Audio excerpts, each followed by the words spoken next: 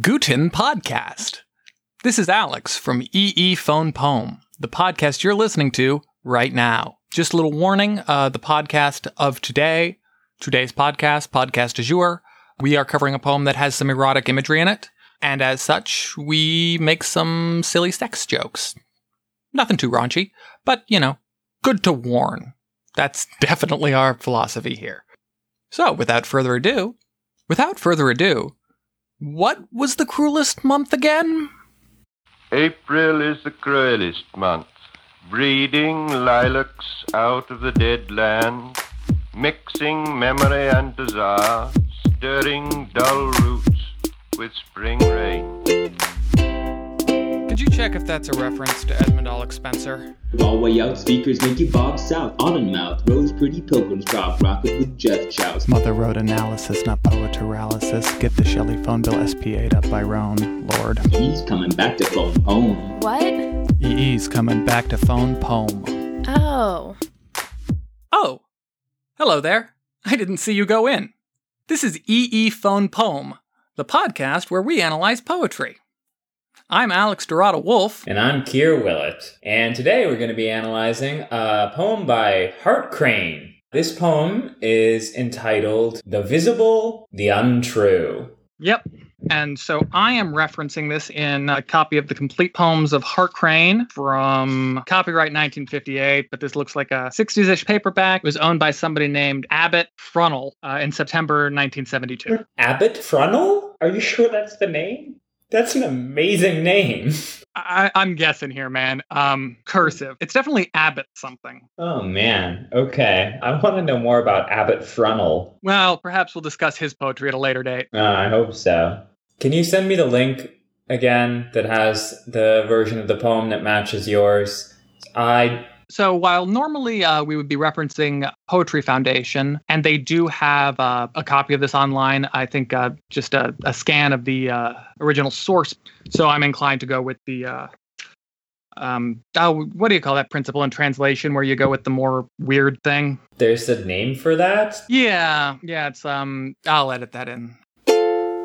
The term I was looking for here was Lectio difficilior potior, which just translates as the more difficult reading is stronger. So it's just Latin for exactly the words I said in English, or nearly exactly. When you're referencing multiple sources, the way you pick the correct one is you go with the more unusual one. Sure. I mean, it makes sense because, the others might just be defaulting to standard because it's standard. Exactly. While it would be weird to take a poem where every first line was capital and then make some of them not capital. So send me that link again. Sorry, I lost that. Right, I am sending you the linky link. Oh, before we get started, what are you drinking? I am drinking a cup of coffee. I'm also drinking a cup of coffee. See, this segment gets funnier because every time we're just drinking coffee. Yeah, real funny. Funny if we always have a what you're drinking section and it's always the same thing. Could be. Before we launch into the poem, we should give both the brief biography of the poet and kind of a little quick rundown of experience and feelings towards the poet. So let's talk a little bit about our poet today, Moose-Duck. Crane was born in Garrettsville, Ohio in 1899. According to poetryfoundation.org, I just like this little quote from his biography there. His father was a businessman who produced chocolates, and his mother was emotionally unstable and a hypochondriac. All right. That's all you need to know. Yeah. Right. Okay. So he was gay and had some struggles expressing who he was at that particular time in history. It seems like he had a number of successful romances, relatively clandestine, and none of them lasted as long as he would have liked. He took a lot of inspiration from Whitman as a poet, also T.S. Eliot, apparently, but he thought T.S. Eliot was too nihilistic, wanted to offer an Eliot-esque vision of the world through poetry that didn't boil down to everything that was once ever even remotely beautiful is now dead.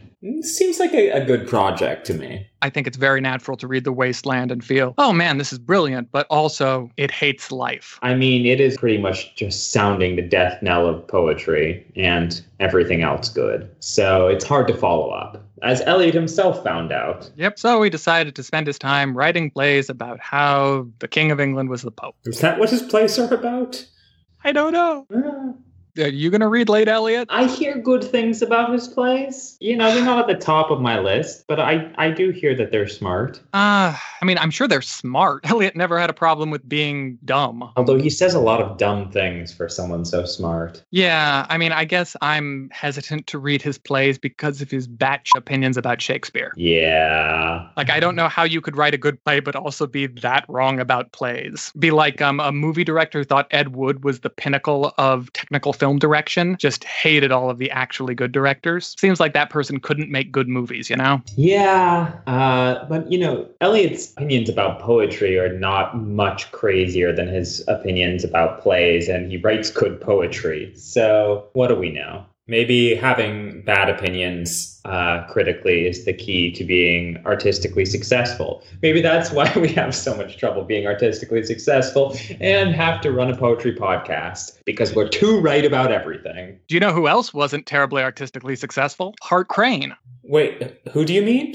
I thought we were doing a T.S. Eliot. Wait, what joke are you doing? Are you doing the animal joke or a different joke? I was doing a we've been talking about T.S. Eliot for 10 minutes joke. Oh, let me go again. You know who else is? Yeah, you know who else is? Hart Crane. He did not find much success during his life. Everyone thought his poetry was weird and kind of simultaneously archaic and avant-garde. So it was running afoul of both the traditionalists and the modernists. Yeah, it's just kind of what I like about him and kind of what annoys me about him. Because sometimes his nods to form just feel clunky and rote. And sometimes his avant-gardisms also just feel kind of for form's sake. And sometimes he lands in this weird middle ground that I find unappealing. And other times he lands in this middle ground that I think is phenomenal. So yeah, he's a tricky guy. And he clearly was very hard on his own work and himself, because he did not produce a ton of it. Yeah, his the complete poems of Hart Crane that I have right here is a little slim, like 1950s, 60s paperback that is just 180 pages. Just 183 pages. Also, he did kill himself at the age of 32, so that is part of it. I suppose if you cut off a lot of poets' work by 32, it might not be that big. I feel similarly about Hart Crane, I think. I think I might have a little more affection towards his weirdness than you do. Like, there's a certain kind of lack of polish mixed in with that weird formalism that I find very appealing. As opposed to the poems that we've covered so far, he is much more kind of the passionate, troubled poet archetype rather than the wizardy formalist type. Yeah. When he's doing a more formal thing and it feels clunky to me, I think that this is a deliberate aesthetic choice for him much of the time. Yeah. I think which is a strange and interesting aesthetic choice, right? Because, the way that 20th century English poetry ended up going was, of course, this total dominance of free verse. Not that I think that there's anything per se wrong with free verse. It can be a powerful form. But I do think it's a little ridiculous that it is the only viable option now. And this is sort of an untrod other path, right? Because a lot of the appeal of free verse is that it has this air of imperfection and spontaneity. But Hart Crane does this thing where he makes his formal poetry have that same effect. Yeah, I can't help but feel like he may have found a lot more success if he had been born like just 10 years later or something. Yeah, I'm trying to think of other poets who do a similar thing, and I'm kind of drawing a blank, but there must be some. Although we probably didn't pick a particularly good poem to discuss these issues, because the poem that we picked is pretty much straight free verse. Yeah, we ended up picking something that was very kind of spontaneous feeling. Still plenty of formal element, but It's not terribly representative. So we'll have to do another Hart Crane at another point in time that is a little bit more representative. Maybe a slightly more famous one. We'll do Repose of Rivers or something. But Repose of Rivers or the Bell one. What's that one called? The Broken Tower. yeah, it's a really good one. But yeah, so this is a very non-representative Hart Crane poem, but I don't know, it just kind of jumped out to us. It felt very different than the poems we've covered so far. It's cool. While I think we may be somewhat critical of some of Crane's choices, at least personally, I have quite a bit of affection for the guy, and I think he is very talented, just kind of struggling to find, I want to say struggling to find his voice, but that sounds like struggling to actualize his voice. Yeah. Okay, so let's get into it. Quick question before we do. Does your version of the title have a comma? Mine does not. Okay, that's what I was seeing before too. So let's assume it does not have a comma, which is more interesting anyway. Yeah, that's how the poem kind of originally stood out to me, is that, so once again, the poem is called The Visible, the Untrue. Without a comma in between. The comma obviously rendering it grammatically clearer, but without the comma, it's cool and weird. I don't know. Yeah, well, I'm sure we'll have plenty of time to get into the weirdness there. Yeah, so let's read the poem. Okay, I'll read the poem. The Visible, the Untrue. To E.O. by Hart Crane. Yes, I being the terrible puppet of my dreams shall lavish this on you. The dense mine of the orchid split in two, and the fingernails that cinch such environs. And what about the staunch neighbor tabulations with all their zest for doom? I'm wearing badges that cancel all your kindness. Forthright I watch the silver zeppelin destroy the sky. To stir your confidence? To rouse your sanctions? The silver strophe, the canto bright with myth. Such distances leap landward without evil smile. And as for me, the window weight throbs in its blind partition to extinguish what I have of faith. Yes, light, and it is always, always, always the eternal rainbow, and it is always the day of unkind farewell. That's the poem. What jumps out at you? Maybe we should say a brief word about To E.O. So E.O. stands for someone who was Hart Crane's lover at one point. I think it's Emil Opfer. Who was like a Dutch sailor or something. Yeah, and it did not end well. Who was a Dutch sailor that Hart Crane had a sex thing with. He seemed to be really into this guy. He wrote his long poem Voyages also for Emil Opfer. So definitely a big presence in Hart Crane's life. It seems like this was probably the most dramatic love affair he had. All right. I mean, that gives us a little bit, but obviously this isn't anything like a typical love poem. So I'm not sure how much that really gives us. And anyway, I'm always loath to do poetry interpretation with too biographical a bent. Poets are writing to be understood by people that don't know the details of their lives. Or they would put the details of their lives in their poems, as confessional poets do. Yes, although confessional poetry wasn't a thing at this point. I think we can background that piece of info and just concentrate on figuring out what this weird poem is about. So let us begin with our standard run-through. Okay.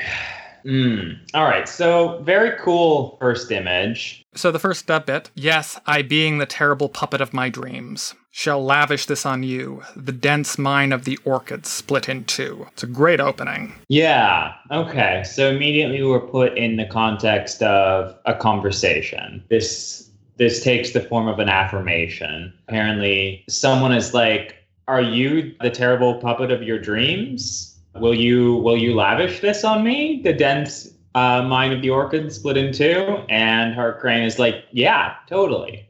Yep, so let's unpack with some of that imagery. Well, the terrible puppet of my dreams is pretty damn cool. Yeah, not quite sure what to make of that, frankly. Well, okay. I mean, I can see talking about the self that appears in a dream as a terrible puppet. I was reading it more as he, the speaker, is the puppet whose strings are pulled by his dreams. Oh, that's an interesting ambiguity. Yeah. I think in fact your reading is probably the privileged one here. That now that you say that, that does make more sense. Yes, I am acting not under my own volition, but yeah, he's talking about his subconscious, if you will, the desires and feelings of his dreams. Yeah. Well, and that's interesting because that's not categorically opposed to my reading either. Because thinking of the self that appears in dreams as a terrible puppet, well, to me that stresses the terrible because you want to see the self that appears in dreams as an extension of you, but you don't have anything like control over yourself in dreams. So insofar as it's a puppet, it's a terrible puppet. It's doing what it wants to do. So the subconscious, as it were, is in control. So I think you could get that out of it either way. I'm getting a dream feeling from this poem, not just because of the word dream either. It's a good tip-off, though. Yeah, the word dream does make you ask if a poem was inspired by dream imagery. Hot poetry analysis tip. Take, for example, the dream songs of John Berryman. Might have something to do with dreams. But yeah, just, I don't know, the flavor of the imagery here reads a bit like the recap of a dream. Right. And also that dialogic context here, the implication that someone asked him this crazy thing that no one would ever really ask is very dream logic. Yeah, the question of what he's responding to, I think, is quite interesting.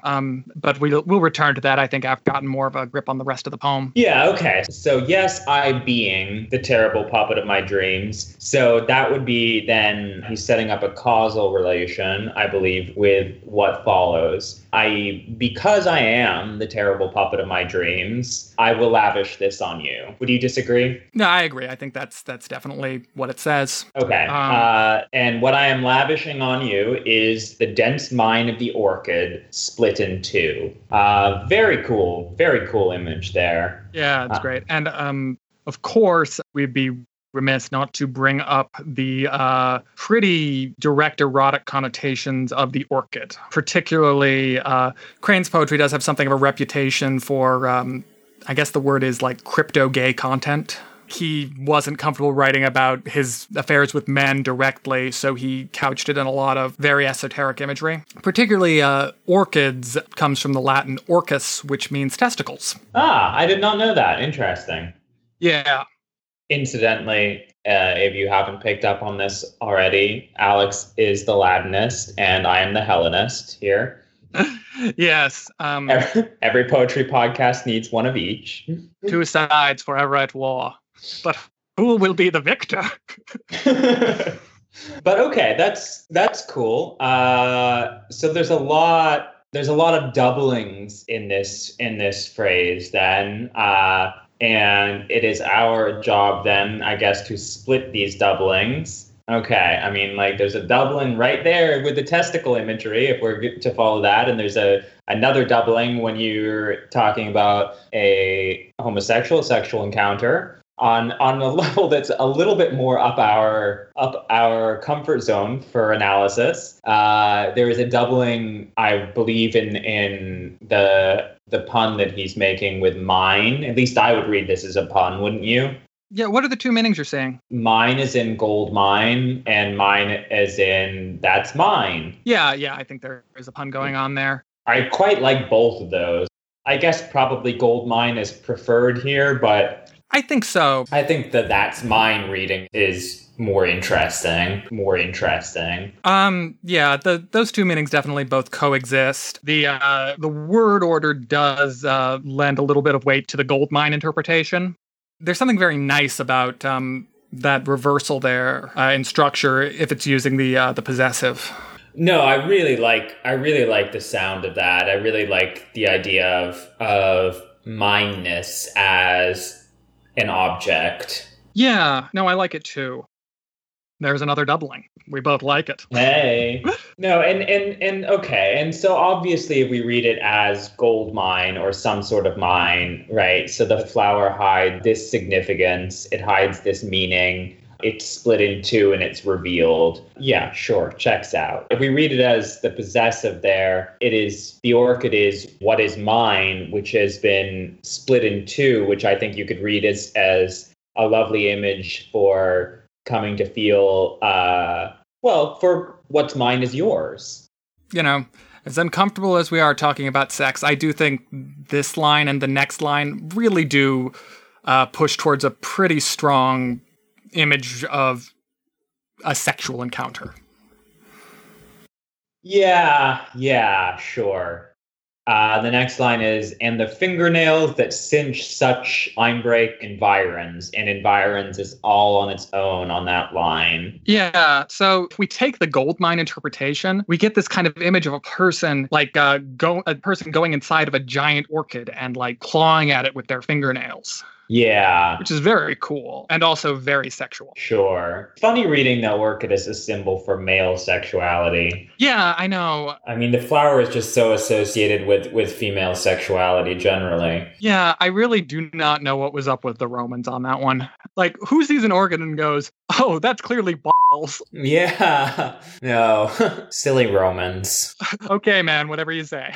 But Romans did love their ball jokes. Maybe that was the joke. Maybe it clearly doesn't look like balls, but they thought it was funny. You know, that is a perfect summary of my understanding of the Roman sense of humor. He said it looked like balls, but it doesn't. And the thing it looks like is also a sex thing. Best play ever. Talking to you, Plautus. All right, probably not directly relevant, although we can keep scanning for further possible Plautus references. Okay, in the fingernail, do we get much beyond a further sexual imagery here? He clearly wants us to think about the word choice here within Byron, since he's fine. Yeah, there's no metrical reason to use environs there. No. And I just think that's an ugly word, too. I don't quite get it, frankly. Yeah, I don't get it either. Cinch such environ. Okay, cinch is a good word there. I like that choice. Okay, no, there is an open question with this line, which is, it ends in a question mark, but there's no question. True. Okay, so I guess grammatically, the most obvious reading there is this is a thing that he may or may not also be lavishing on you. He's definitely lavishing the dense mind of the orchid split in two. He might be lavishing the fingernails that cinch such environs. The dense mind of the orchid is some kind of symbol for the inner self, both physically and I think also more emotionally and spiritually.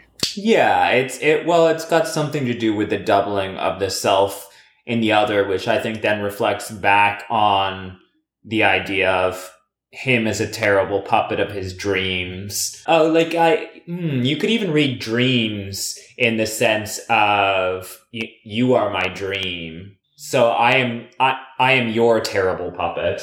I am your terrible puppet.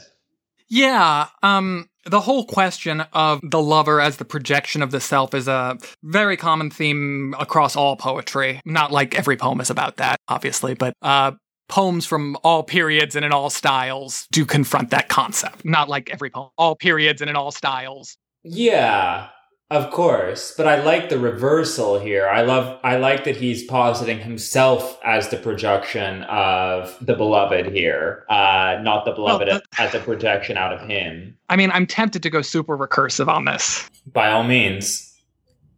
It's almost like he's talking about himself as the projection of the projection of his lover. Yeah, because he's describing, if we're right here, and if my dreams could be read as the lover, that's already, that is describing the lover as a projection. But I'm the terrible puppet of that projection. I'm the projection of the projection. I think it's right there. Yeah, which is super cool, actually. Yeah. A slightly less recursive reading, just to be fair, because everything's not always recursive.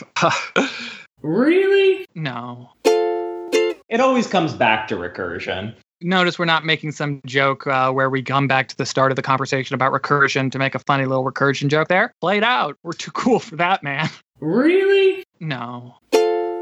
Okay, but a less confusingly recursive interpretation there is that his projection of the lover is driving him to do things So he's not necessarily the projection of the projection. It could just be the projection influencing him in just a circle rather than a spiral in on itself, going back to the beginning thing. Yeah, well, if you want to be bored, you can read it like that. Yeah. I don't know if the recursive interpretation is quite earned yet. Fair enough. Okay. I do think that environs does point to circling, though, because environs has the sense of circumference. Yeah. I'm tempted to look up the etymology there, but I'm going to be strong. Oh, no, I'm doing it. No, it definitely does have a sense of surrounding. Yeah. I'm sure of that. And he really does call out the word. Yep, literally means to surround, comes from Old French meaning to surround. All right. This is a very simple etymology. It's very Frenchy sounding. We are correct in assuming the word means to be surrounded because that is what the word has always meant in like every language. Right, okay. So fingernails that cinch such environs. Yeah, I mean, the sexual reading is just so obvious and in your face here. I almost don't know what else to do with it. All right, so sex stuff. Moving on.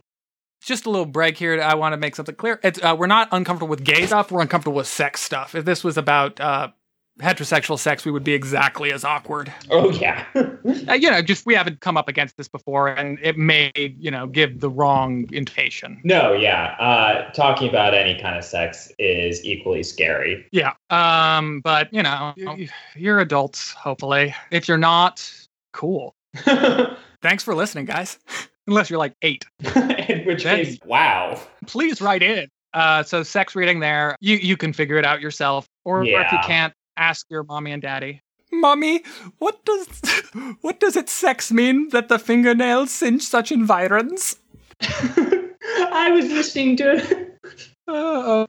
It's a moment in every child's growing up. Yeah, I mean, I think we all found sex through a poetry podcast. Hopefully. Moving on. He's lavishing the orchid onto his lover, but then he questions that he's also lavishing the fingernails. Right, and also there's an opposition plausible there because the orchid is splitting and the fingernails are cinching, and cinching has an implication of cinching shut, right? Right. So my initial reading of the questioning of the fingernails was that he's giving himself to this guy, but he's questioning whether that includes, this is recursive, whether that includes the giving of the giving. The giving of the giving. The what? There's probably a better way to say this. Think I know what you're trying to say, but give me a little more. Yeah. The orchid, I'm just using to mean the self here.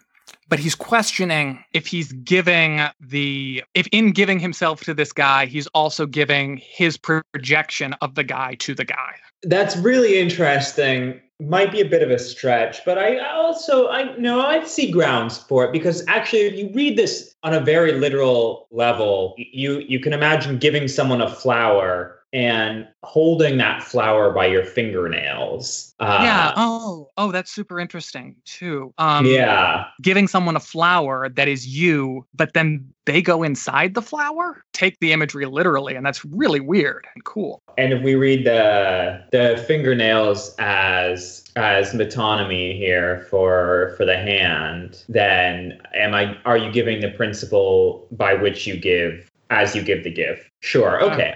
I can buy it. Here, not to correct you here, that's actually synecdoche. Synecdoche is a form of metonymy. Yeah, but... All right, specifically, it is synecdoche.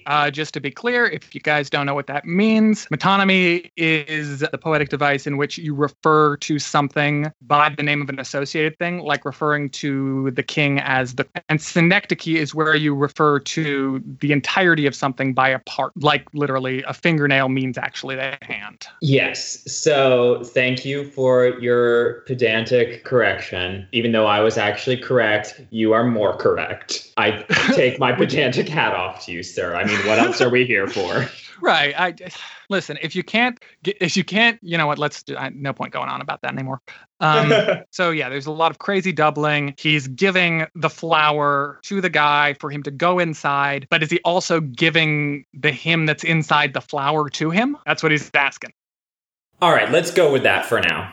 And now this next line, which I find to be the most confusing line in the poem. In what about the staunch neighbor tabulations, with all their zest for doom?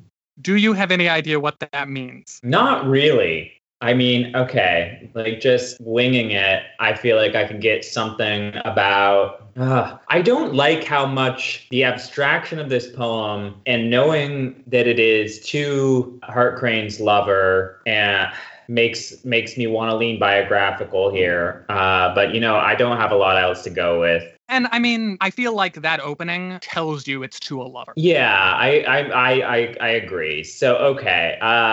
I can get something out of like the prying neighbors, who think it's the end of the world, to see you with your gay lover. It's weak and it doesn't really account for, the tabulations is like keeping tabs on you, right? Yeah, I get it, but it's stupid. If that's all the line means, then it's really overwrought and weird. So if it could mean more than that, I would be happy. Yeah, all right. Well, let's give it a go because that's really disappointing after the beginning of that stanza, if that's what it means. Although maybe we're being a little unfair with our modern perspectives on homosexuality and stuff.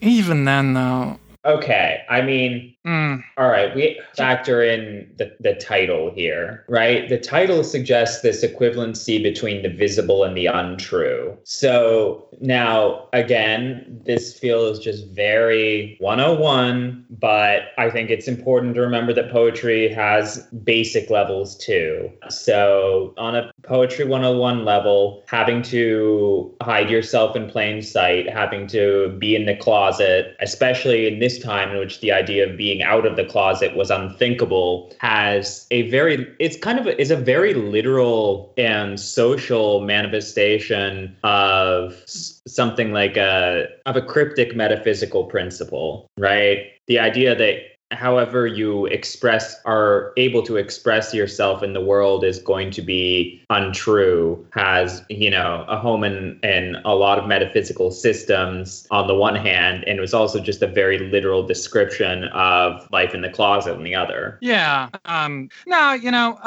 Like even taking the gay stuff out of just ignoring that for a moment, metaphysically referencing other people watching you and judging you here does make sense. Right. There's a secrecy, there's a privacy bordering on secrecy that is native to love, that transcends the particulars of sexuality. One shares something with one's lovers that is private in essence. Yeah.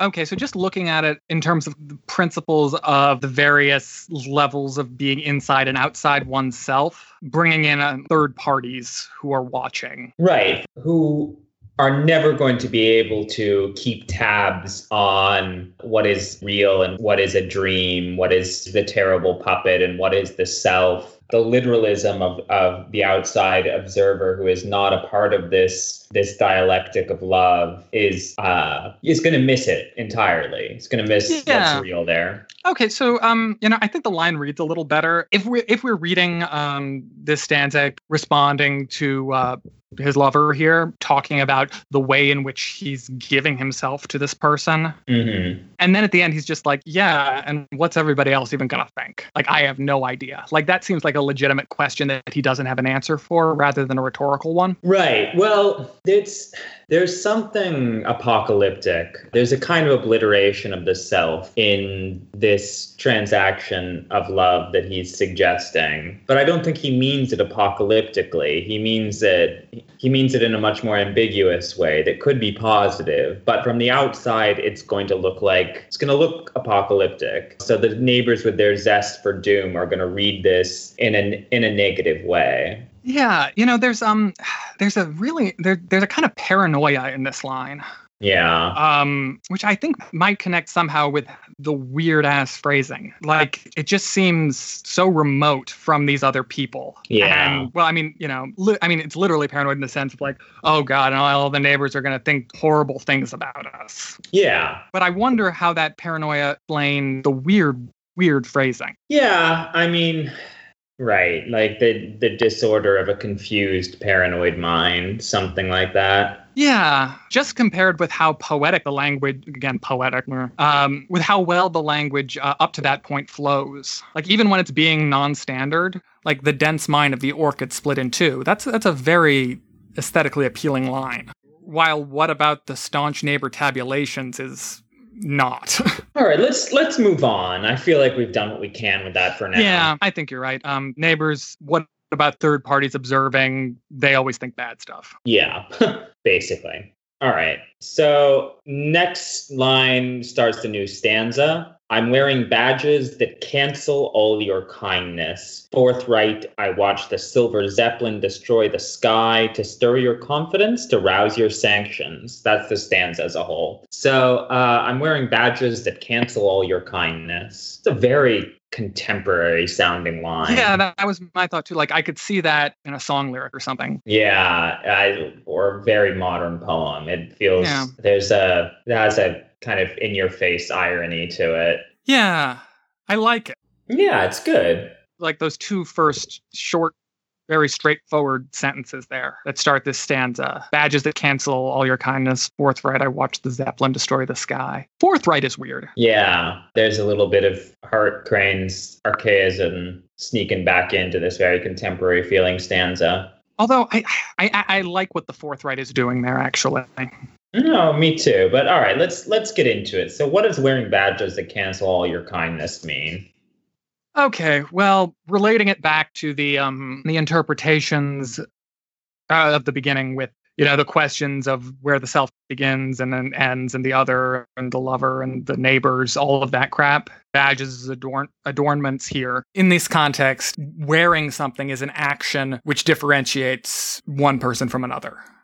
To wear means to have on the outside. And so to have the badges outside of him, basically deflecting kindness, leaving what that means, leaving that for now. It's creating a very, particularly with the clear barrier between the two of them. Sorry, I had a thought on neighbor. Okay, go. Love thy neighbor as thyself. I mean, what if the neighbor is still the lover? It just, given that all of that self becoming the other, that phrase just jumped out at me. I think that is worth considering. Also, like I could see a circumstance where in the early 20th century, neighbors could be used as a euphemism for two gay lovers. Right. Oh, this is my neighbor. Right. Especially in like a literary community where they were joking about, the love thy neighbor thing. Yeah. No, that seems quite plausible. Where does that get us, though? I don't really know because it's still a there. Well, okay. Well, actually, we didn't consider this before, but actually, grammatically, there attaches to tabulations, not neighbor, right? Yeah. Oh, that's interesting. I mean, so another way to read that is, what about all of the people who definitely count us as neighbors? Sure. What about the staunch neighbor tabulations? Like, because tabulations, they're like a vote. For all of the times we were counted as neighbors staunchly would be another way of phrasing that. But then the tabulations itself have the zest for doom. Well, I mean, there could be a perception of those votes as damning. Sure. I mean, again, I feel weird about leaning so much into this gay reading. Yeah. I mean, but there's a paranoia attached to the loving here that is really hard not to lean in that direction. Anyway, so I don't think that's actually really particularly adding anything new, but it's good to know that the love thy neighbor implication doesn't change it anyway. Yeah, it's still a question of how other people see them. Right.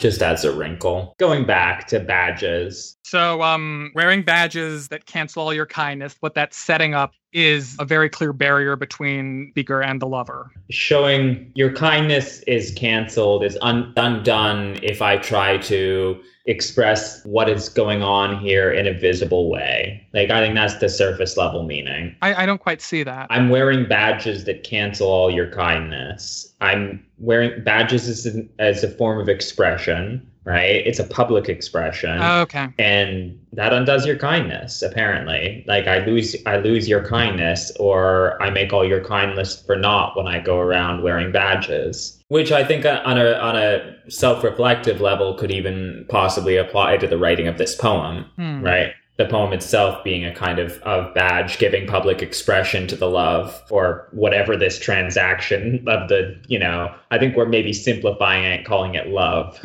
Yeah, love, the dense mind of the orchid. It's a cliche. Exactly. So wait, what were you saying about the poem itself being one of the badges? In what way is it canceling kindness? I don't know, but it has something to do with the fear of the public sphere that comes up in the last line, I think. Yeah, I think, I think it is the feeling that the inability to publicly express, or rather that he has to express himself cryptically, esoterically. That does make sense, given the forthrightness of these couple of lines here. Like, oh God, I'm being so freaking opaque here. Like, I'm denying what we have. Right, but is the canceling of the kindness because the badges are cryptic badges, or is it because they're badges? Is the cryptic nature the thing that redeems them, or is the cryptic nature the problem? I read it as the problem. See, I was inclined to read it the other way. So what's the problem then, if it's not the cryptic? I'm inclined to say that the problem is trying to give expression to the inexpressible as such, and that the cryptic is the thing that redeems it, or makes it at least forgivable, potentially. But, I think we're getting ahead of ourselves because he's not really giving us ammunition to decide that question yet. That's true. So, yeah, moving on to the next line. Forthright, I watched the Silver Zeppelin destroy the sky. Well, on the level of talking about his own activity, that is not that very forthright.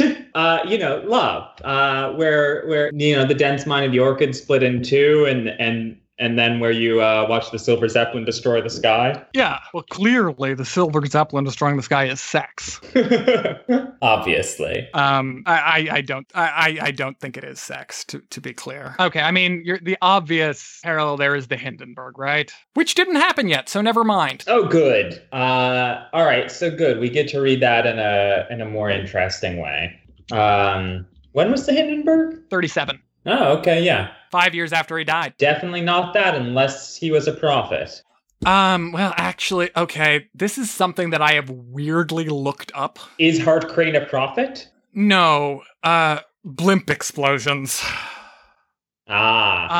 There are a lot more blimps that have exploded than the Hindenburg. It's not even the worst blimp explosion. I mean, there had to be some reason why we decided these things were not going to fly. Well, no, it was the Hindenburg. That was absolutely why that happened. Yeah, but if that were an isolated instance, wouldn't have been enough to kill it. Yeah, I mean, it killed, all of the enthusiasm for it. The other big one actually happened before he died. Was it near Brooklyn? Let's see. Okay, so for those keeping tabs at home, I'm referring to the USS Akron, which is the blimp explosion which killed the most people. You mean for those keeping staunch neighbor tabulations at home? Okay, so I know I'm calling them blimps when they're not technically blimps. These are rigid airships or zeppelins. While a blimp is a non-rigid airship. But blimp is a fun word, and this is a poetry podcast, and I never get to say blimp. So I'm going for it. Zeppelin's a pretty fun word too, though, man. Yeah, blimp. All right, fair enough. Blimp sounds like what it is in a cool way. Like your mouth makes the shape of a blimp when you say it. Yeah, it's nice. There's a Norman Gothic military chapel in Lakehurst, New Jersey, which features stained glass windows memorializing blimp explosions. Wow, cool. So I believe this poem was written in 30-something, right? I think it's late, yeah. So the blimp explosion was 31. Well, it's possible, but all right. I don't think it's that important. Oh, yeah. I mean, this one website has it dated to 33, which was the year he died. So who knows? I think he died. Didn't he die in 32? Did he die in 32? I think it was 32, man. Yeah, it was 32. So that's clearly wrong. Let me just check. Oh, no, it was published in 33, so it was published posthumously. Okay. So it's probably not exactly clear when he wrote it. You don't have to read it as an exploding Zeppelin, although I think it invites the possibility. You could also just read it as a Zeppelin that obscures the sky, and the threat of violence in the choice of the verb destroy, if it's just meant to mean obscure, does point to the possibility of the Zeppelin's explosion. It doesn't have to literally be exploding, though. What is the Fourth Right doing now? Describing the manner in which he watches. I guess so. So directly or straightforwardly, I watched the Silver Zeppelin destroy the sky. Okay. Now, why does he do this? I mean, all right. What does the Silver Zeppelin destroying the sky mean? Well, clearly it refers to the penis ejaculating. Yeah. Yeah. Yeah, it's a real stumper, frankly. You know? Well, he doesn't even seem to know why he's doing this. Is he doing it to stir your confidence, to rouse your sanctions? This is what he asks. So it's not so forthright at all, and he's admitting that.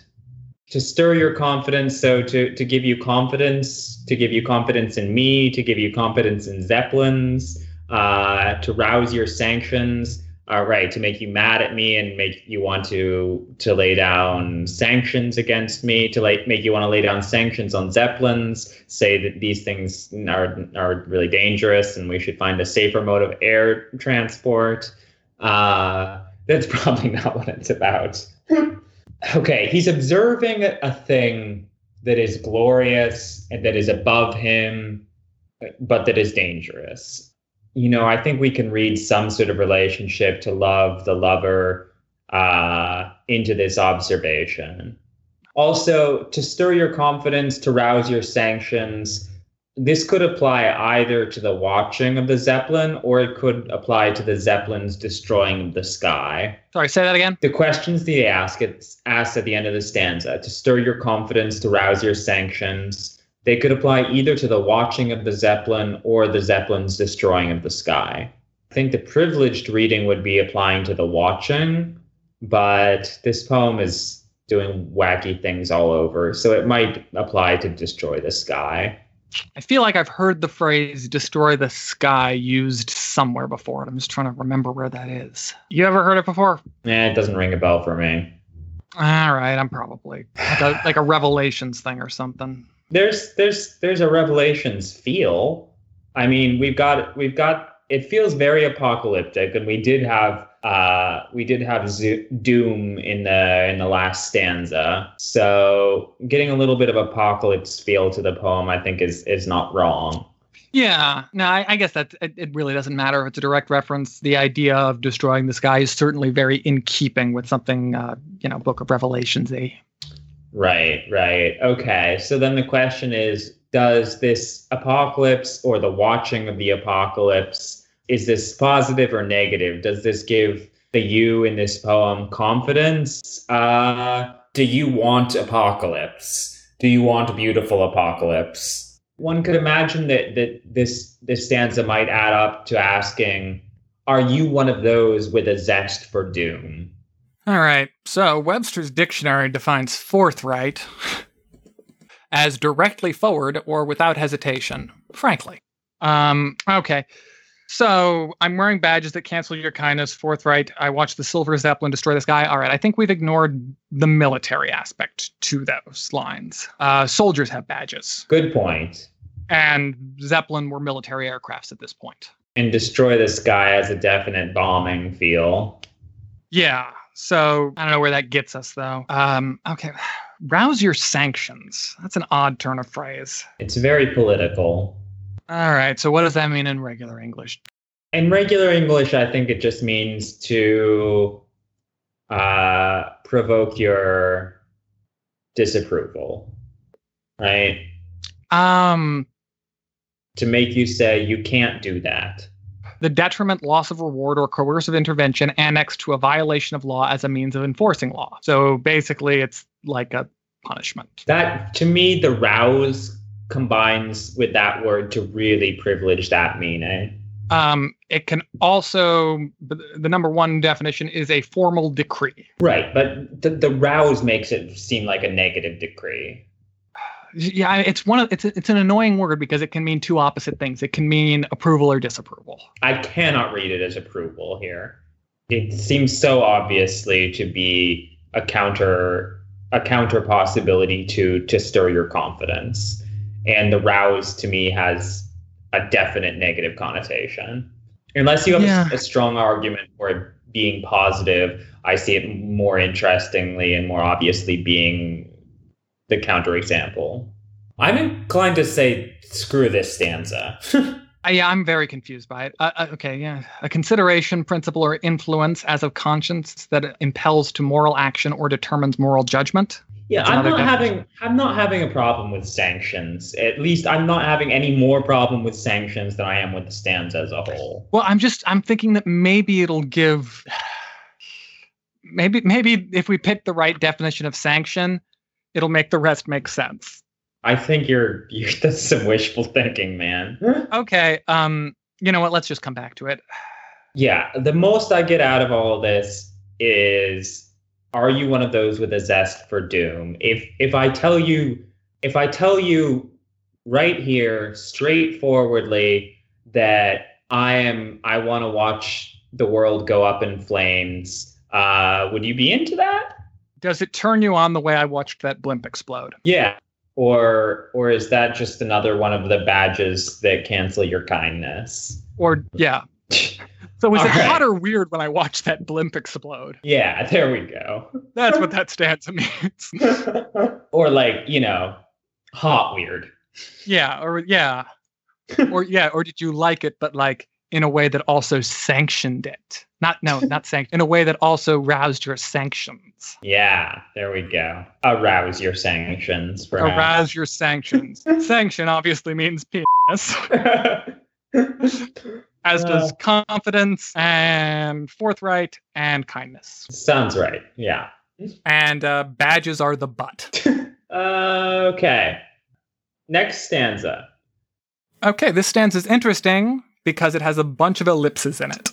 Yes. All right. Let me read the ellipses. The silver strophe. ... The canto bright with myth. ...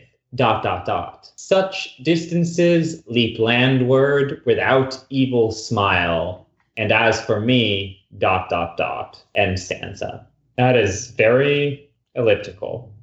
All right. So, returning to Webster for a moment, you may be wondering what strophe means. It is a rhythmic system composed of two or more lines repeated as a unit, especially such a unit occurring in a series of strophic units. 2. The movement of the classical Greek chorus while turning from one side to the other of the orchestra. So in a Greek chorus, well, I mean, the first definition is just a broader application of its origin, and the second definition. So the structure of a Greek choral ode had a strophe followed by an antistrophe, which was would be parts of the ode, lines in the ode delivered as the chorus went from one side of the stage to the other. So a strophe the strophe is awaiting a response. I think that much we can obviously apply to the context of this poem. So is a strophe always the same lines repeated, or do they vary? They can vary. It's just it's a formal unit within an ode, right? I mean, I think for our purposes, the only thing that matters is that a strophe is incomplete in and of itself. Okay, so it's like the thesis without the antithesis. Right. Also note that the adjective is the same as with Zeppelin. Both of them are called silver. Yeah, that occurred to me. We'll come back to that because, man, that's Zeppelin. Okay, then we get another poetic term, the canto, which is Italian for song, but somehow became just in Italian poetry just a generic term for any length of verse. So Dante's Divine Comedy is divided up into cantos. Yeah, I think that's where most people would be familiar with the term. Yeah. Canto doesn't necessarily demand a follow-up in the way that the strophe does, but it also is a unit within a greater whole, if we're thinking of it in a Dantean context. Right. Okay. You wouldn't call a unit unto itself a complete work a canto. Right. A canto would be a subsection of a greater work. Right. Okay. So we're continuing in part with the theme of parts here. Yeah. Also, the doubling there, of course. And particularly with the two-part nature of the strophe, you could see that as the first bit and then the canto as the second bit. Because just looking at it on paper, it does look like the silver strophe, then the ... kind of look like some space on the stage between them, and then the canto. Right. Oh, that's weird. What? Just in my book, there's a space after strophe, but there's no space after myth, both of which have an ellipsis right after them. Yeah, I don't know how much we can do with that, but yeah, I just think it's weird. Especially, it just visually disrupts it. Because if there weren't that space there, or there were the space on the second one, those two ellipses would line up perfectly. Yeah. Okay, I need a minute.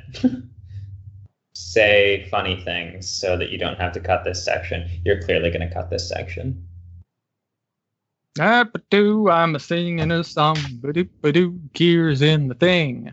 Kier's gone away. He needs a minute, cause it's long. All right. Okay, you're back? Yeah. I was singing that whole time. All right. That'll be great. Yep, you're leaving that all in. Greek choral odes were, of course, sung, so I think that's appropriate. Yep.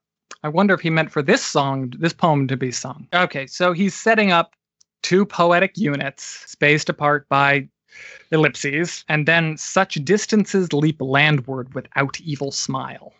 All right. Well, I don't like bringing this. I like that bringing this in even less than I like the stuff that we were bringing in before. But I do happen to know that his lover here was a sailor. So, but I almost want to say he's, the interpretation from within the poem suggests that the leap landward is being done not from a boat, but from a zeppelin.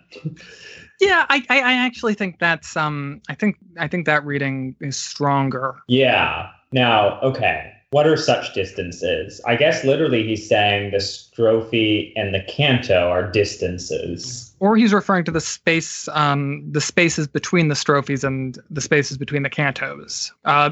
Or in this literally the meaning between the lines. Except the ellipses aren't really between the lines, but sure. Well, they're meaning between the words. Well, I meant in the case of, imagine a different poem or piece of theater with strophes or cantos. The idea of the gap between strophe and antistrophe or between canto and canto. Right.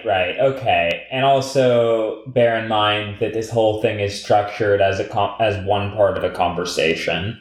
Okay. Yeah, I mean, I think that's an important... Yeah, I mean, this whole conversation is strophe without antistrophe, or possibly antistrophe without strophe, right? Yeah, these could be responses to an original we never get. Yeah, I mean, maybe the original explains the Zeppelin. Let's hope so. So just with all their zest for doom, the guy's response is, "Our love is like a Zeppelin. The Zeppelin symbolizes this." That would be really nice. He also does invite us to read that puzzling last stanza again with strophe in place of Zeppelin. That does not get me anywhere. I watched the silver first part of a Greek choral ode destroy the sky. That doesn't make more sense to you? Oh, of course. He's talking about the ancient Greek magic poems that destroyed the sky. They were known as the silver odes. Yeah. Okay, well, all right. Okay, this is a stretch, but whatever, we are struggling. Okay, if you read silver strophe in there, destroy the sky could be about the way in which Greek theater brings the gods down to earth. And I would say that this is insane, except that silver strophe is followed by the canto bright with myth. So he is inviting us to think about myth. Right, okay. I mean, again, with the way this poem is playing with identity and doubling and all of that crap, the distance between heaven and earth certainly fits into that equation. Yeah, and the question of, the projection of the lover as dream is not so different than the projection of the lover as God, as a god. Well, okay. I mean the distance between earth and heaven, it is a plausible interpretation of such distances here. The ellipses might be those distances. I mean, okay. Going back to the first stanza with the reading of Lover as Dream, that's not a million miles away from Lover as Poem.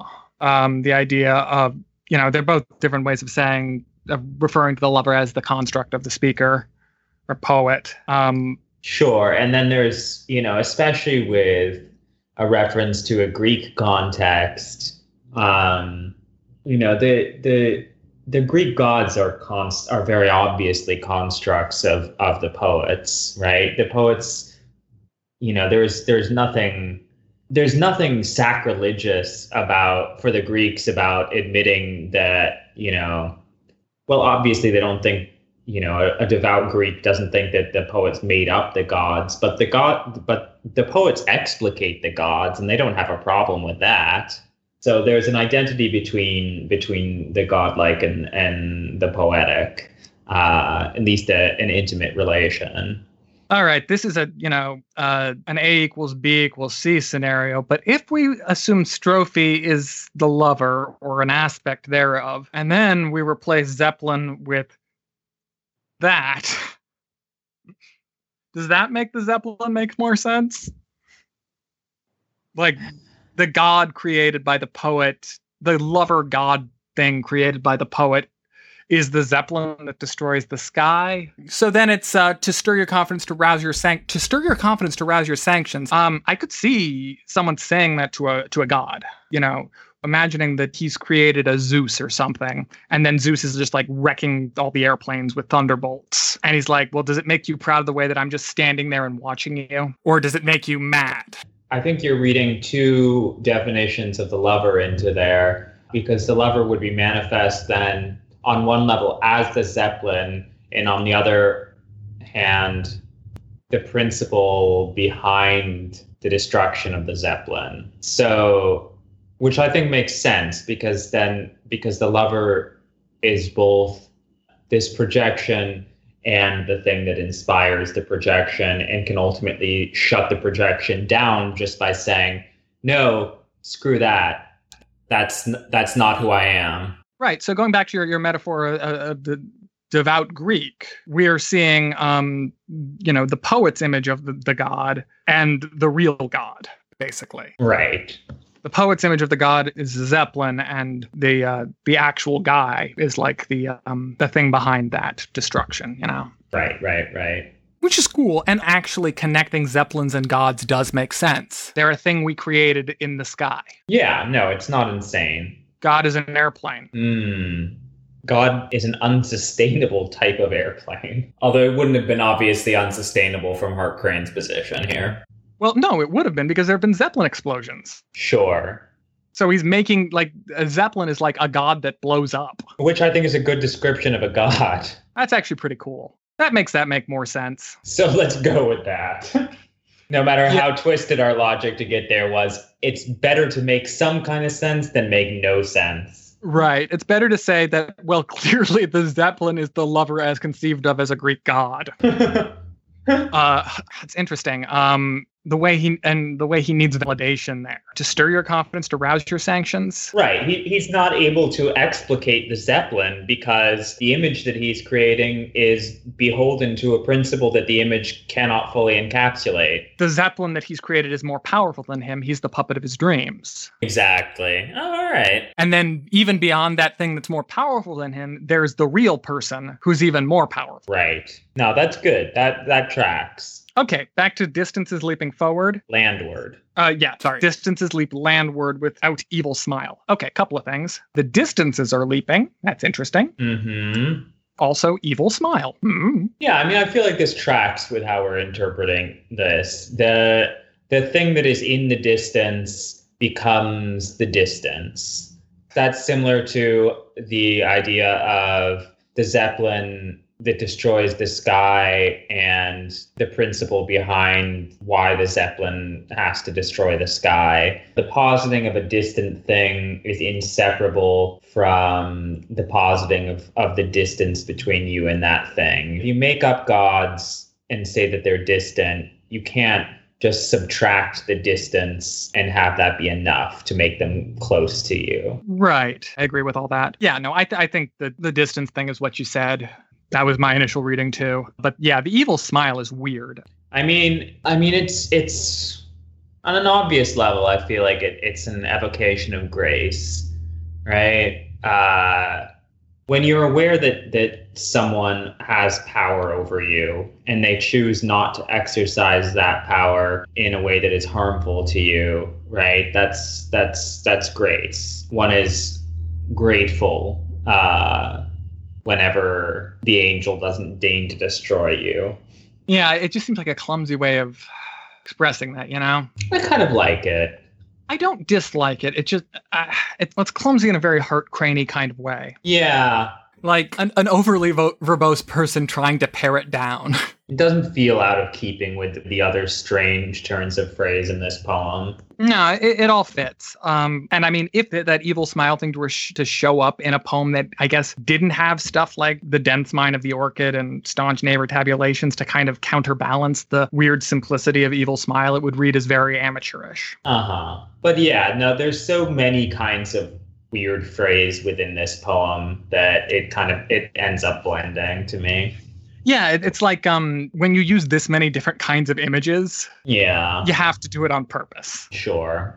No one is going to just naturally be, saying that they wear badges and cancel all your kindness in this in the same poem as, fingernails cinching such environs. Yeah, and I also always like when poets imply an alternative as if the alternative were the most natural thing in the world, right? Right. It's so clearly not. Like, oh my God, for once the distance didn't leap landward with an evil smile.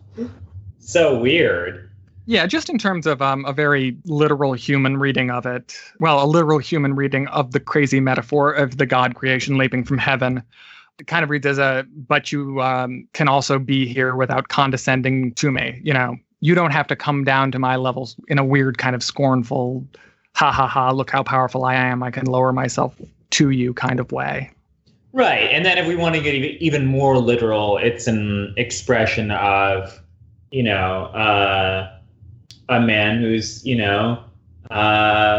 hurt in love a lot and is really amazed that, wow, you're actually being nice to me. Yeah. Oh, and the super duper ultra mega literal reading. He's a sailor coming home. Right. Without an evil smile, I could almost see as being like you'll never know who I hooked up with while I was at sea. Yeah, no, totally. I think that's probably the reading most people would see immediately. Now that I think about it, as opposed to, obviously when he's a god falling from heaven, he does so without scorn. Well, whatever. The literal's more interesting if you take the long road there. Yeah, no, it's a weird inversion of the finding the esoteric meaning from the literal. Instead, it's like, oh, right, and he's also a sailor who didn't cheat on him. Got it. Okay. And as for me, ... the stanza ends. Then last stanza, the window weight throbs in its blind partition to extinguish what I have of faith. Yes, light, and it is always, always, always the eternal rainbow, and it is always the day of unkind farewell.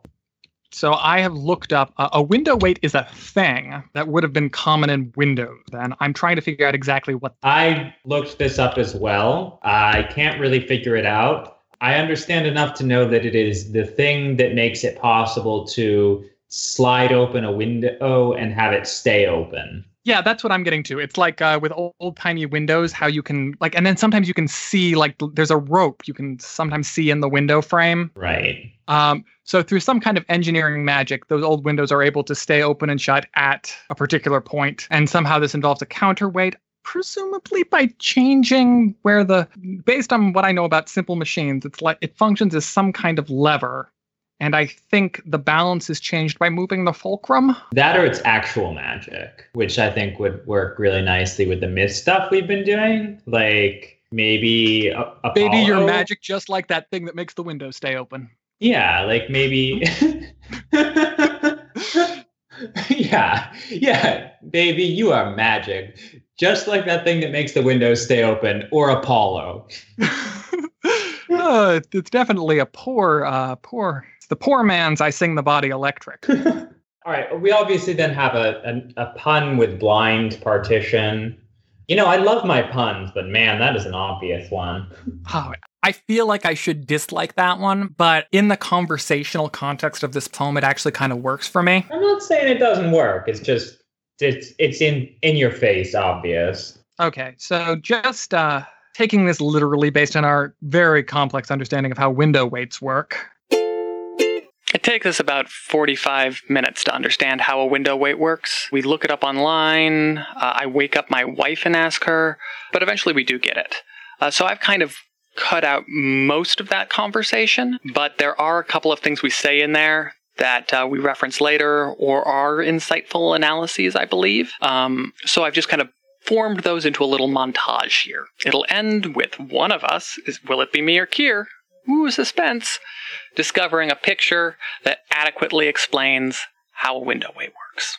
I think we can assume that the window weight, the blind partition, I think might be actually part of the place where you hide the window weight, the thing that separates it from the window and where you see it. Or it might be more metaphysical. Let's just assume that the window weights are hidden and or hard to see. In their hiddenness, they throb. Nothing sexual with that word. Cannot think of a single thing that is hidden and throbbing. No. We are, of course, referring to the heart. The most sexual organ of them all. You know, maybe let's just go with the heart metaphor for a second. I actually think that's a little stronger than the dick metaphor. They're coexistent. It's weird how those are really two of the only things Rob is regularly applied to. Let me just look up a picture of a window weight to see if it looks more like a dick or a heart. Dick. Really? Here, Google image this. Oh, wait, I found a diagram. All right, quickly. No. Okay. How does it work? Where is it? Okay, there are two window weights, one for each pane. They are behind a wooden barrier, so you can't see them. So it was my thing of them being concealed behind a piece of wood. Right, but is that thing called the blind partition? No, it's called the weight cover. Okay, so he's just doing a pun thing with the blind partition. Yes. Not very well motivated pun. Or he's drawing attention to it being unable to see, and that's important. Right. Like Love is Blind. With the evocation of the blind being justified because there are blinds on windows. Which of course refers to the blind prophet Tiresias, who existed in a state of ambiguous gender and sexuality. Or possibly also Homer, who is said to be blind and is largely responsible for shaping the Greek conception of their gods. Ah. All right, so what you're telling me is that there is a throbbing cylinder hidden inside this empty other cylindrical thing. Well, actually, it's a little weirder than that and reflects back to the beginning with the orchid split in two. There are two of them next to each other in each cavity. Oh, okay. The window weight is a pair of throbbing cylinders in a rectangular space next to a window. We can let people draw their own conclusions. Clearly, there could be nothing sexual about that because there are no rectangles in the human body. True. I don't know. I'm not an anatomy dummy. Although I am an anatomy dummy. Yeah? Oh, Jesus. That's much like Hart's blind pun. It's about on that level, probably slightly below it. Okay, but I think that his blind pun, the primary reading really should be first as there's no light in where it is, second as in a love is blind kind of way, and third as a stupid window joke. Right, okay, but why window weight? I mean, so the window weight is responsible for keeping the window open, so that obviously connects with the distances in the last stanza, the sky and the stanza before that.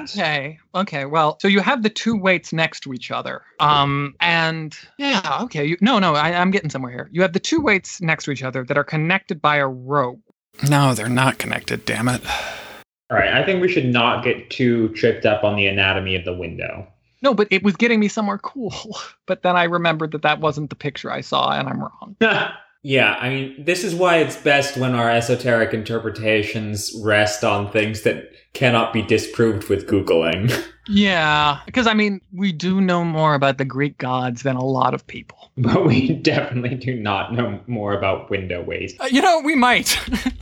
Well, maybe now that we've... I think since we started this podcast, we have moved from a very low percentile of the population in terms of understanding window weights to a very high one. Right, but you also have to factor in that our relatively low mechanical intelligence means that other people are probably capable of understanding the results of these Google searches much better than us. To be fair, I'm not the worst at understanding basic physical principles. Okay, man. I read more science stuff than you do. Sure, okay. I do. My shore is not a shore of doubt. It is a shore of let's move the fuck on. How does this even work? Oh, no, I get it. I understand. The counterweight is in equilibrium with the window. So when you move it, the counterweight bounces off in the same position. I got it. I understand how window weights work. It's actually super simple. Oh my God. Have you seen the light? Yeah, I understand how window weights work. All right. So let's go back to the beginning of this. So as we all know, a window weight is a device used in old windows that kind of holds them open at a particular point. Essentially, two weights are attached to each pane of the window. Which are then threaded through a piece of wood in the window frame. And then the weights hang behind that so that when you move the window up and down, the weight holds the window at that position. Because, the fulcrum becomes the point at which the thing is hanging. Okay, so... It's actually incredibly simple. Beautiful. That was a beautiful description that... did not require laborious Googling and thinking about beforehand. So well done. Yeah. It doesn't sound at all like I am just having an epiphany after staring at a diagram for 15, 20 minutes. Okay. Now, the fact that cylindrically shaped, well-hung weights are throbbing, I think we can mention and allow people to draw their own conclusions in that direction. Right. What's interesting is that the front and the back of these standard weighted windows have both a front and a back pane, so the top or the bottom can be open or closed. And that requires two sets of weights, which are parallel to each other, one for each front and back pane of the window, which really kind of blows your mind with the multiple ideas of interiority and exteriority going on here. So what you're saying is that they allow the window both to top and bottom? Yes. Okay. But sure. No, this interior thing is responsible for giving us access to exteriority. It's actually way more complicated than that. It was like it doubles up in a bunch of ways. No, I follow, but... Because, like, the two throbbing weights, there's nothing separating those. Mm-hmm. But they are separate, so it's like a three-dimensional version of interiority and exteriority, including, I don't know, it's weird. So if we imagine inside as the relationship, basically, maybe we have the window, which can either let things that are outside in or out, and either pane of the window can serve that function and requires both to be closed for everything to be kept out. But then you have the weights, which are hidden in the window frame, so they're always concealed, not only from the outside, but also from the inside of the house. So these are like, well, the hearts, the emotional centers of these two lovers, the driving force of something. So it's like there's an aspect of their love which they don't even have access to, but controls everything, which goes back to being a puppet of your dreams. No. So they're the hidden principle that is responsible for the transition of the hidden into the visible. Right. So the third axis I was talking about is this secret third thing that is inside interiority, well, which is neither of interiority nor exteriority. Well, its own thing. Well, it's an ineffable interiority. It's a kind of interiority that cannot become exteriority, but is paradoxically responsible for the transitioning of normal interiority to exteriority. So I hope you all can follow that. Yeah, I mean, right. I think okay, you could put it like this, and this might not be entirely accurate, but love is, okay. This is simple, but I think not 100% wrong, right? So love is this interior feeling, this that you express, and it becomes exterior. Normally, I mean, we have the sort of normal idea that when you express an interior, it no longer reflects the interior as it actually is. But I think that this is sort of a weird, more interesting twist on that, because if that were true, then it's not at all obvious why we would want to give outer expression to an interior feeling. So you have to almost attribute the desire to express oneself to a different principle, right? Uh-huh. There needs to be some reason why it's worth compromising the purity of the inner in the transposition to the outer. There needs to be a drive that actually loves this, that wants this, that doesn't mind the corruption, but perhaps even embraces the corruption. Okay, well, let's move on to the next bit, and I think that'll shed some light on the situation. The window weight throbs in its blind partition. End sentence. Same line. To extinguish what I have of faith, and sentence end line. Yes, light is the first sentence on the next line. Okay, so we're right in continuing to read a relation between the window and the sky and the heavens and the gods, because here we have an explicit mention of faith. Yes, which is being extinguished. All right, and then I think the next line, at least the most obvious reading, would be an equation of faith and light. To extinguish what I have of faith, the interlocutor, we might imagine, asking, by faith do you mean light? And he says, yes, light. That's how I would read it off the top. Yeah, anyway. Yeah, that's my initial reading too. So, okay. The window weight is throbbing to extinguish the light. Which is weird, because window weights don't do that. That's not within the power of a window weight. Right, it's weird. The window weights extinguish the air, but they don't extinguish the light. Right, it doesn't matter. So, all right, I mean, if we're going back to the super clumsy reading I don't like very much of, coming out of the closet, kind of revealing the truth of a relationship, again, which I'm not a huge fan of here, because it's boring. But in that reading, I guess the passage of air would be being public about the relationship, and the window weights would be kind of the true core of that relationship, which exists apart from what anyone thinks. No one can ever see the window weight, whether it's open or closed. Okay, so, Again, I'm not a big fan of that reading. But well, I still just don't see how that even can begin to explicate the fact that windows don't extinguish light. Well, light is a third thing. Fourth thing? But again, it's just not at issue here. Well, yeah, this is the first. Okay. The only other light thing in the poem before this is the canto "Bright with Myth." Yeah, I think there was implied light with the silver zeppelin destroying the sky. Silver, yeah, I think silver we can also stretch to include light, but and the implication of an explosion there. Yeah. But you've got these two window weights next to each other in the darkness, right? Mm-hmm. Faith, with the gods in this poem being the created image of the beloved. So he doesn't need faith because the truth of the love is in the dark. He doesn't need to create the image to have the love or the relationship, but it's a necessary product because, I mean, there's still a window, right? Although why that's extinguishing? No, that doesn't make sense. No, okay. No, I think you're on to it.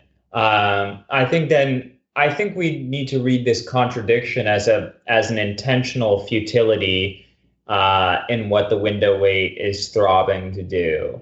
It's trying to do something that it can't. The window weight wants to extinguish light, but all it can extinguish is air.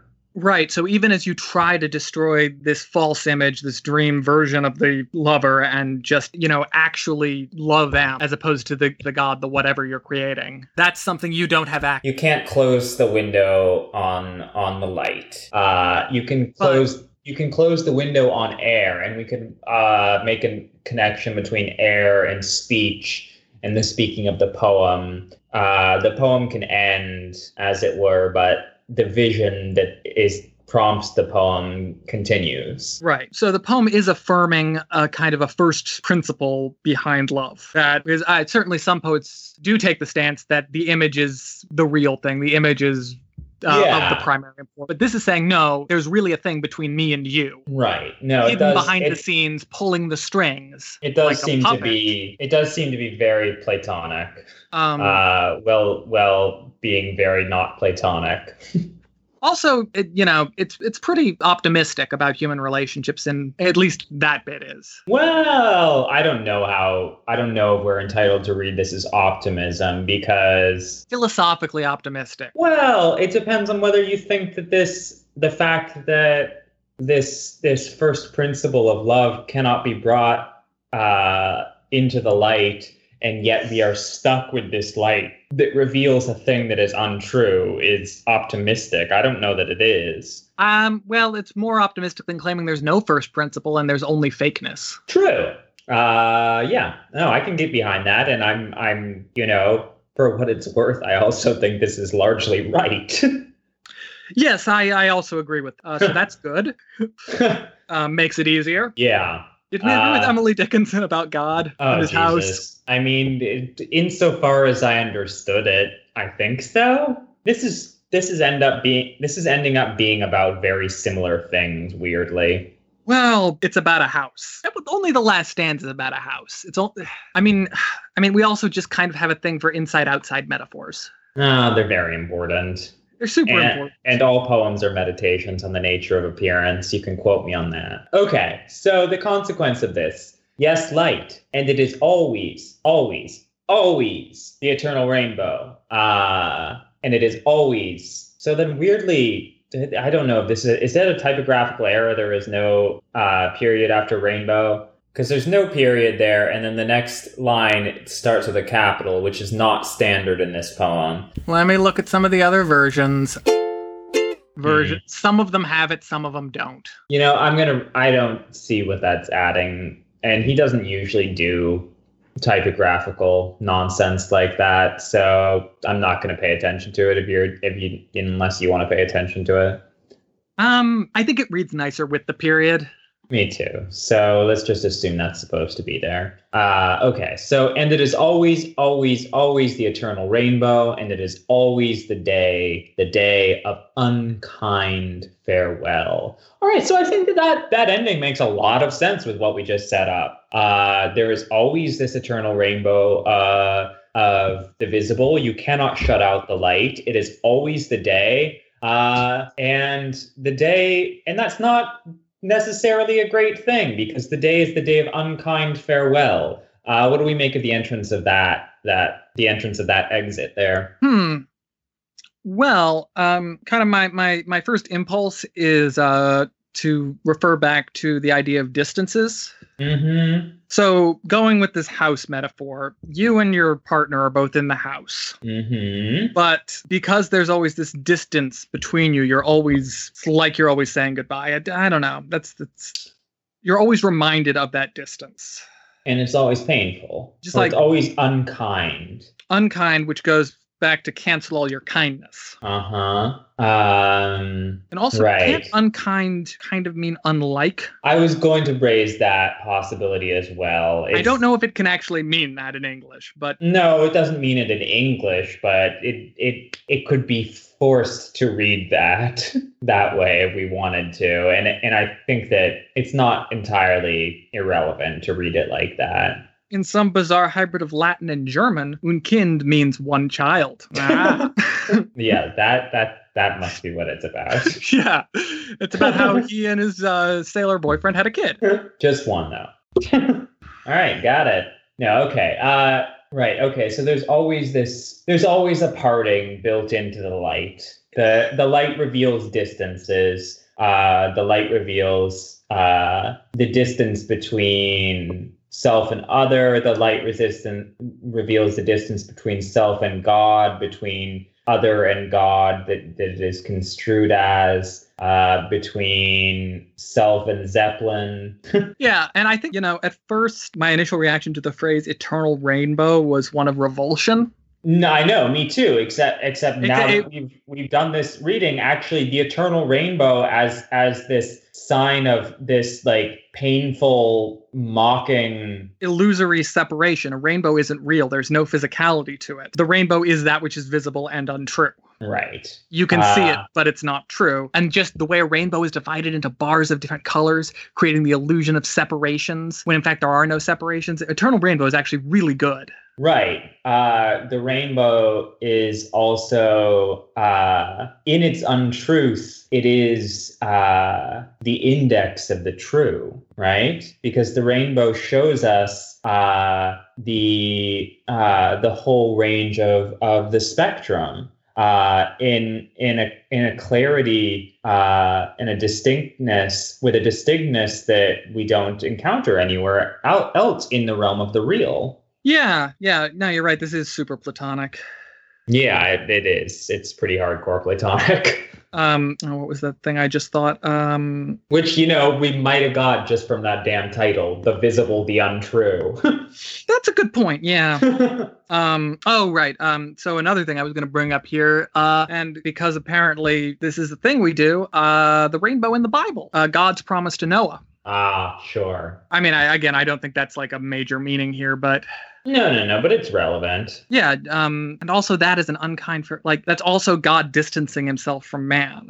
Right, that's the moment when God... is like, no, I am apart from you. I will never kill you all again. Which is going... the destructive love in the first thing. The killing is a sign of God's love, obviously. It's God saying that he cares about human evil. Yeah, it's kind of like the abusive boyfriend who realizes that what he's doing is hurting the person he loves, so he breaks up with them. The end of the relationship. Yeah, it's also a sign of not caring. Even well, it's a sign of caring, or rather, it's a sign of caring about a principle more than caring about a particular, which seems appropriate.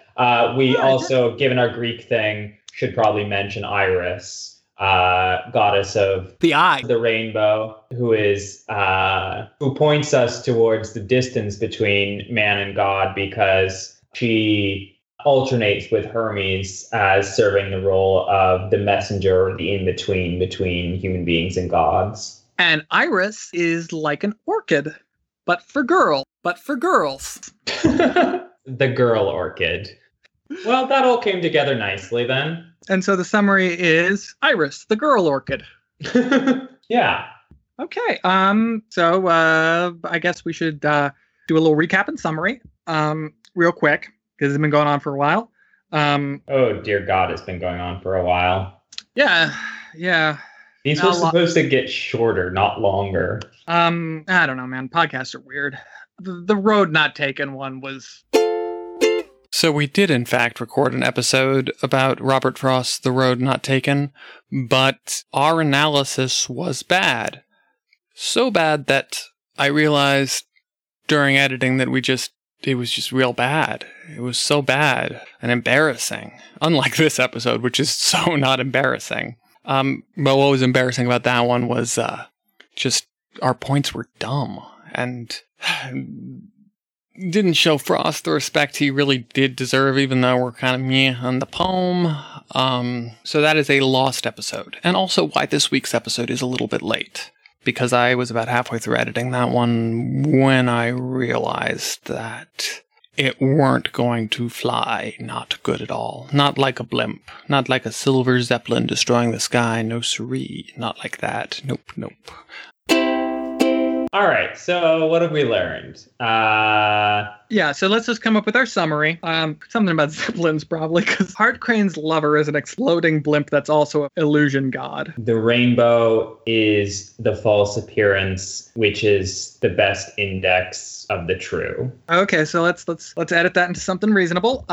So the rainbow is the false index of that which is true. No, the rainbow is the false appearance, which is the only index of the true. Right. The rainbow is the false appearance, which is the only possible index of what's true. The lover is an exploding zeppelin hidden inside your window. The lover is an exploding zeppelin god that you created. And stuck inside your window. All right. The lover is the exploding zeppelin god that you created and stuck inside your window where you live, but you can't see you because you're in the house. Okay, let's try to say that one more time. I'll say the first part, you say the second part. Oh, sure. Give me the hard bit. You can do it. All right. Okay, so we've learned that the rainbow is the false appearance that is the only possible index of what's true. And the lover is a zeppelin god that you created from inside the window in the dark with your lover, but you can't see either of you because you're in the house and you can't see inside the window frame from inside the house. And then Zeppelin go boom.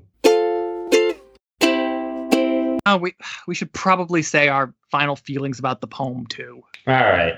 I mean, the poem is speaking to issues that I have thought a lot about and care a lot about. I'm a little nervous that the excessive Platonism that we got out of it might have to do with the fact that I spend most of my time studying Plato. But I'm pretty sure it's mostly there.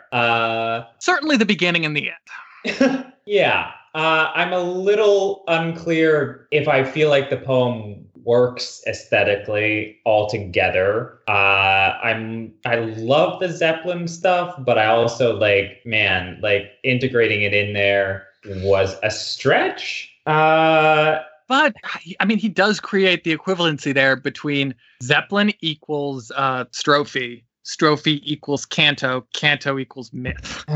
He does. It's a weird way to construct a poem.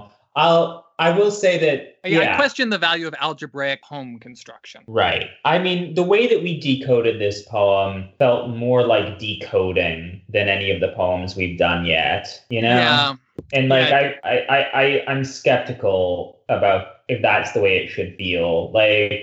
Even the Dickinson that we had to really crack through some stuff to get, I feel like what we ended up with was something that on an intuitive level, a first read gives you in vague form. Well, and I think this poem does that at moment. I think the strongest lines in this poem are giving you glimpses at the thing we ultimately arrived at. No, I agree. But there are other moments in it that we really had to struggle to fit in. Yeah, like the fucking tally. Yeah. Staunch neighbor tabulations. Right. The staunch having finished reading the poem and figuring it out. You didn't need that, buddy. You really didn't. And it breaks the flow of a very beautiful first part of the poem. Now, I think it's worth mentioning that because this is so much more free verse than Hart Crane's poems generally are, and because it was apparently unpublished and written near to the time of his death,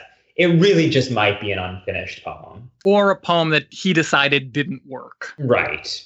Or he may have submitted it for publication before he died. Who knows? Yeah, but I do think it's worth pointing out that the fact that this doesn't look like a typical Hart Crane poem might mean that he also was not fully satisfied with it or couldn't quite finish it, which doesn't mean that, it's not worth analyzing as it is, and that the ways in which it's different than a typical Hart Crane poem aren't interesting. But ultimately, I do feel as though there's the ghost of a better poem in here. Which, I suppose I'm saying that the unseen poem is better than the seen poem. Maybe that was the point. Yeah, but general rule is you can't write a bad thing about how the good thing is not expressible in words, No, that's a crap move that makes me mad every time people try it. Well, yeah, because my art is bad because good art is impossible. And if you read my bad art, you'll see that that's true. No, I won't, because your art is bad and doesn't make a convincing argument. Yeah. And then there's also the fact that I don't know how much I don't know how much intentionality, how much authorial intent, how much conscious authorial intent is pushing towards the meaning we arrived at. Like, I think that is what it means. I don't know exactly how much he meant that. I think he did mean it, because you don't come up with that weird ass window weight metaphor. No, I'm mostly the last stanza. The last stanza. Really, I don't feel like we had any problems with our interpretation of the last stanza, and I think it's good hermeneutic practice to assume that the ending is, the most evolved version of what a piece wants to be. So on those grounds, I think we're pretty solid. I'm mostly talking about the middle two stanzas. Yeah. Like, I think he may have started out writing this, this poem about this idea, and then had a dream about a blimp exploding, worked that in there, and then tried to kind of tie it back to his original idea. Yeah, I just don't know that you can fucking introduce a blimp exploding in the second stanza of your poem that starts out about a flower, then drop the blimp and never come back to it. Yeah, then you drop a blimp, and then you kind of clumsily tie it to a part of a poem, and then the poem ends with a fucking eternal rainbow. I did end up really loving that eternal rainbow, though, which is really crazy. No, I know. It's crazy that he made Eternal Rainbow. Like, he really earned Eternal Rainbow. Yeah.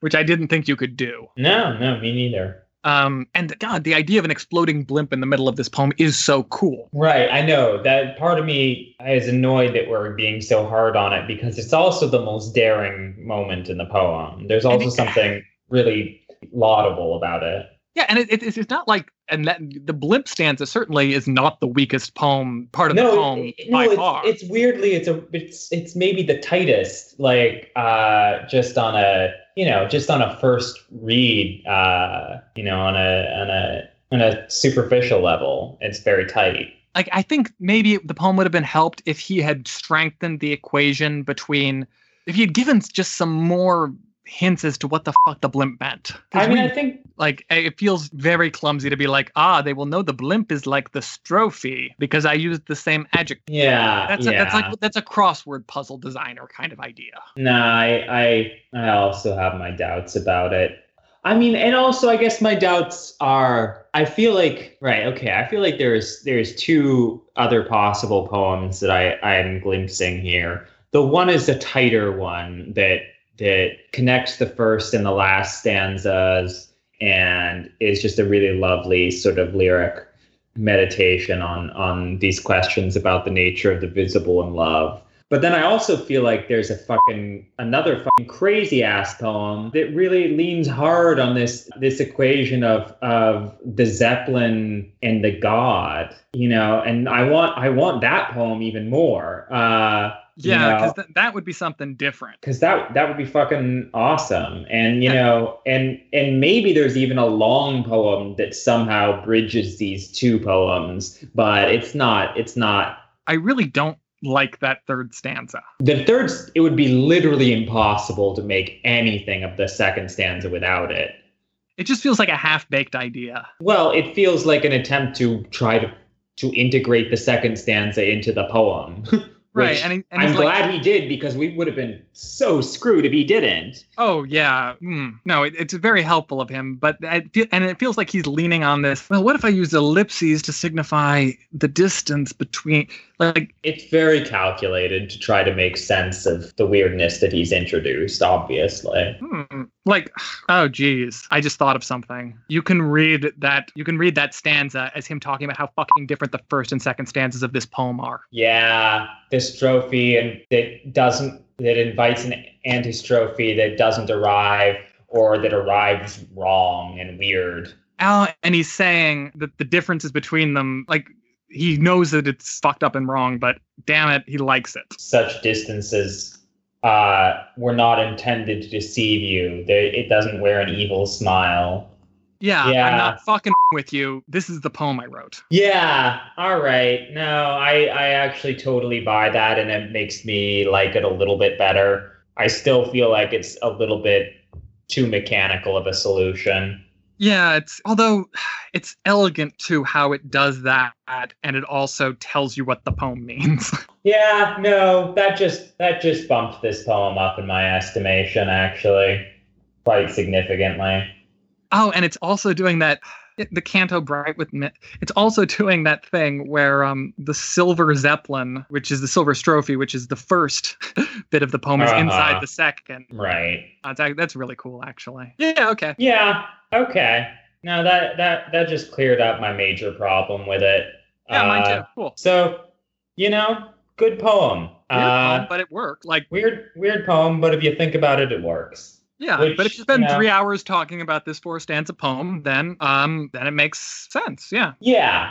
Now, I do think that truly, truly great poems, there is more of a connection between what you get on the first read and what you get after 3.5 hours. Well, I think that this is doing a thing that some poetry does where it's more experiential and non-literal than older poetry, say. Like the Romantics wouldn't write a poem that didn't literally make any sense.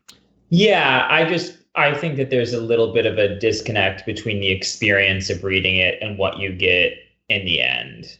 Right. And I guess no, you're right there. I think the experience of reading it is good. I mean, that's why we picked it in the first place. Yeah. Like, oh yeah, this is a cool poem. Let's figure out what's up with it.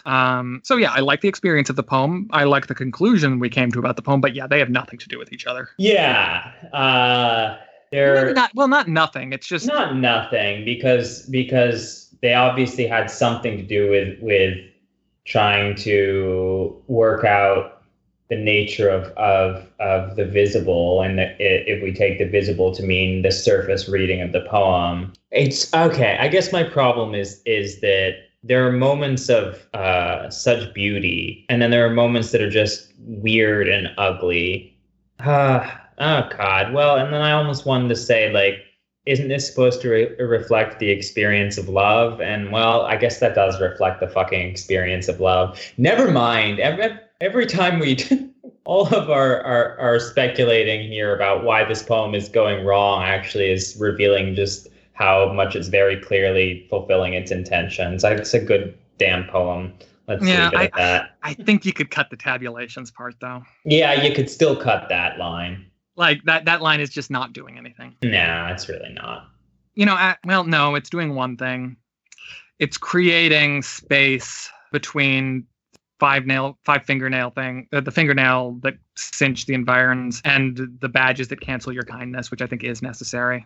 You do need some stuff there between those two. I think it could be better stuff, though. Yeah, altogether, I don't change my opinion that there is a version of this poem in which that's doing all of these things, but doing them, I don't want to say more clearly, because yes, some measure of this obscurity is necessary for the experience, but just leaning into it all a little bit more. Yeah, and if he hadn't killed himself shortly after writing this, he may have revised it. Yeah, good poem. I mean, also cool how we did manage to talk about a poem written right before a guy killed himself, and it didn't turn out to be about him killing himself. Yeah, no, it's definitely not that. Well, he was apparently a drinker, and, well, there's no way this man could write drunk. No. I can guarantee that you can't write poetry like this drunk. Frankly, You can't write poetry drunk, Hukowski. So I guess that's a little controversial. Well, certainly not poetry that clearly has been thought about as deeply as this. Yeah, he could not have given us those little clues like the silver and the silver. Yeah, so I think this was written sober, and then he got drunk and killed himself. Probably not, directly one after another. No, I don't think so. Yeah, no. It wasn't like staunch neighbor tabulations. Who would write such an awkward line? I mean, he may have written that line drunk. Can't you just imagine him talking like that after a few? No, that's actually very true. You're staunch neighbor Hart, what are you talking about? Oh, the staunch neighbor tabulations. Yeah, with all their zest for doom. Oh, your blimp's exploding. Wait, what? What are you talking about? Blimps exploding. You know the silver strophe. Apollo? Oh my God! This is all. It's all one half of a conversation that he's having with someone who, when he's really drunk, and the other person's just trying to understand him. What? Wait, what are you talking about? What, something about a puppet? Yes, I'm being the terrible puppet of my dreams. I'm a recovering alcoholic, so I can joke about it, even though it's very sad that this talented poet killed himself when he was like 30. It is very sad. But also, that's a pretty funny interpretation. That's not a serious reading. Go back to the one before that. Yeah, okay. I guess we should point that out. Just to be clear, that was a joke. But, Hart Crane clearly shows himself to not be a man adverse to dumb jokes with his blind partition. Wouldn't it be funny if I wrote a poem about a blimp exploding? Good old donkey albatross. Yeah, good old cow duck. All right, we were supposed to, throughout the podcast, replace... so the joke is, heart is an archaic word that refers to a young male deer. If you hear a little ukulele sting and then future me comes on and corrects me, then I'm wrong, and it's not a young deer. It's actually an older male deer, as opposed to a hind, which is a young male deer. Yeah, he has a time-traveling ukulele. Don't tell them about the time-traveling ukulele. Oh, sorry, man. Obviously, I use it to go back in time and ask the poets what they meant, and this is an elaborate scripted thing. Esoteric trade secrets. Yeah. Anyway, so the joke was that a hart is a deer and a crane is a bird. So what we were going to do is get his name wrong throughout the whole podcast and replace his first name with the name of some kind of largish land animal and his last name with some kind of water bird. So like, donkey flamingo. But obviously we only remembered to do this in the very beginning and the very end. Yep. I may end up editing all of that out, but we'll see. All right.